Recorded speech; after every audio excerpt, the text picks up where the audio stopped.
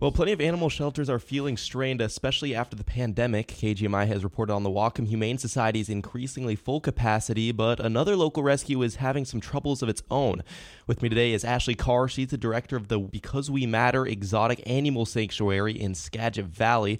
The rescue is currently facing a few problems that is threatening to close its doors as soon as next month, and they're spreading the word to a few locals, people around the area, see if they can get some help. Thanks so much for taking the time today, Ashley. Really appreciate it. Oh, thank you for having me. So can you explain a little bit about your rescue and the history behind it? Yeah, so we actually have been in business since 1998. We're a nonprofit 501c3. We have been actually dedicated to wildlife education, conservation, and rescue for almost 25 years. Actually, as of next week will be our 25th year anniversary. We started out doing wildlife education at schools. And that's actually what Dave started doing, who was my father, who started the organization. But then in about 2019, we had this great opportunity to actually no longer have to travel with the animals and actually do what's called an Airbnb experience. We started doing that, and within 2 weeks, we went #1 Seattle. 2 months later, we're #1 globally, and it started to create really great things for these animals. We were expanding enclosures. We were able to just really up the care and the ability to take in and rescue more animals if needed. But then, unfortunately, what happened in January of 2022, the county 21 years later came in and said, hey, we need you to get a special use permit. It should take about 5 months to get. So we started the process of the special use permit. We shut down for a little bit. And 20 months later, we're still working on those special use permits. So we've been shut down for almost 2 years with no income.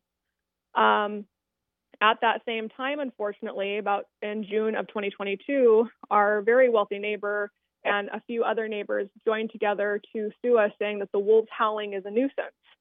And we have also been fighting that at the same time of having no income.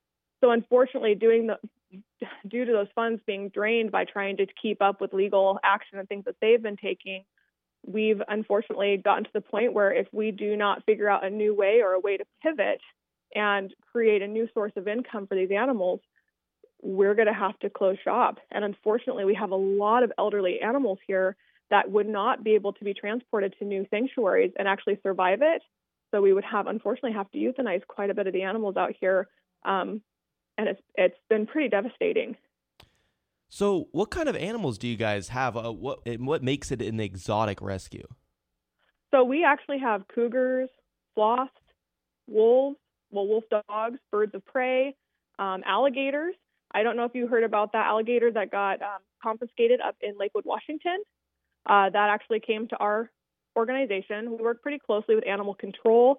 And when they get an exotic animal that's being illegally owned or one that actually is legally being owned but has no other place to go, animal control has the opportunity to call us and say, can you take this animal for us? And we do. We also got a huge sloth confiscation with giant anteater and other animals that we held for evidence as they were going through all of their trial. And we just held them and took care of them until the outcome of what needed to happen happened, which they ended up permanently residing here because they couldn't go back to the owner. So what is the current situation of the animals? Are they still getting, what level of care are they receiving compared to maybe a couple years ago, and how sustainable is it? So it costs about $50,000 a month to run our organization. It's not cheap. We go through about 6,000 pounds of meat a month, 1,200 pounds of produce. We have 52 different species and over 100 animals at our compound. The hardest thing that we've had is we've gone from a staff of 7 to a staff of 3. It's more kind of the exhaustion on our part, the 60 to 80 hour weeks that we've been having to put in to continue to care for them. The level of care has not gone down, but we've had to make sacrifices more on our part. So their diet has not changed or any of that stuff. That's very important to us.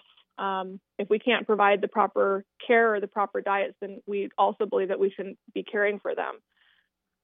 So going back to some of those issues you guys are facing, you said it's been, 20 months since you applied for the permit? What's been the holdup with that, and what word have you gotten back from the county on that? So initially what happened is that we applied for the permit, and there was some mix-up with the hearing examiner at that time. and it wasn't resolved for 20 months. So then we actually did have a hearing that was for an appeal of our MDNS and the hearing for the permit. Now we are in the appeal process because the law has to be interpreted. So the interpretation of law right now is the holdup for the wolf dogs specifically. And it's causing us to have to do that really big pivot so that we actually so that we can only do virtual tours. It's not looking like we will ever be able to get this permit through the county. Through little things that have happened, just like the whole holdup that it went from 5 months to 20 months before we even were seen by a hearing examiner, we're getting the feeling that it's going to constantly keep on doing that. So now we're just waiting to do the appeal with the commissioners and the Superior Court. So it's gone up to Superior Court hearing now at this time. So you're still working on getting this permit. It sounds like it's going to take a while, but you don't have that time is kind of what you're getting at here. Pretty much. But the one thing that we could do is the only thing the permit is for is to allow us to have 10 people twice a day come onto our property. That's what it's for. It's to actually allow us to do tours on site. It's not for owning the animals. It's not for doing what we've been doing for 21 years. It's literally just to have that foot traffic on our compound. And we never were open to the general public. We only did those private tours. So we could, if we were able to get the support, which is like 3,000 people donating $20 a month, we would be able to sustain, and we wouldn't have to be open and do the tours. We could just do what we do, and that's rescue and then virtually educate people. And so then that other issue with the neighbor complaining about the wolf dogs, is that just the noise? What's going on behind that? Well, see, that's what's really confusing. So they're suing us for a nuisance, and they say that the wolves howling is part of the problem. They say that we bring down their property values by having a sanctuary here. But mind you, I have the neighbor that's on the lawsuit is over 1.5 miles away and owns 100 acres above me.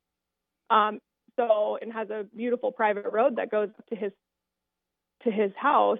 And I only have 2 neighbors that actually adjoin my property. We're in rural reserve, so everyone out here has anywhere from a 5-acre parcel and above. So we're pretty spread out here, and I think there's about a total of 6 houses within 2,000 feet or so of the compound or more. So we're not in a big residential area. So they're saying the wolf howling, but when we were in the hearing, they said that the wolf howling actually doesn't bother them, and that the one gentleman couldn't even hear the wolves howling unless he had his window open. So, and our wolves only howl maybe 3 or 4 times a day, and it lasts about 35 to 45 seconds at most. So why is this just coming up now? You've been in operation for a while, it sounds like. We have been, and that's kind of the question at hand, is why is it coming up 21 years later when, they've been living here around the same time we have, and some a few, years more. But why all of a sudden? That'd be the question. So how can people learn more or donate to help that cause? You can always go to our website, which is just becausewematter.org. We have ways to be able to donate on there. We also have my business card, which is just poppleme, POPLME.co/BWM, Because We Matter, which also can be found on our website. And that has all the different things that we have going on.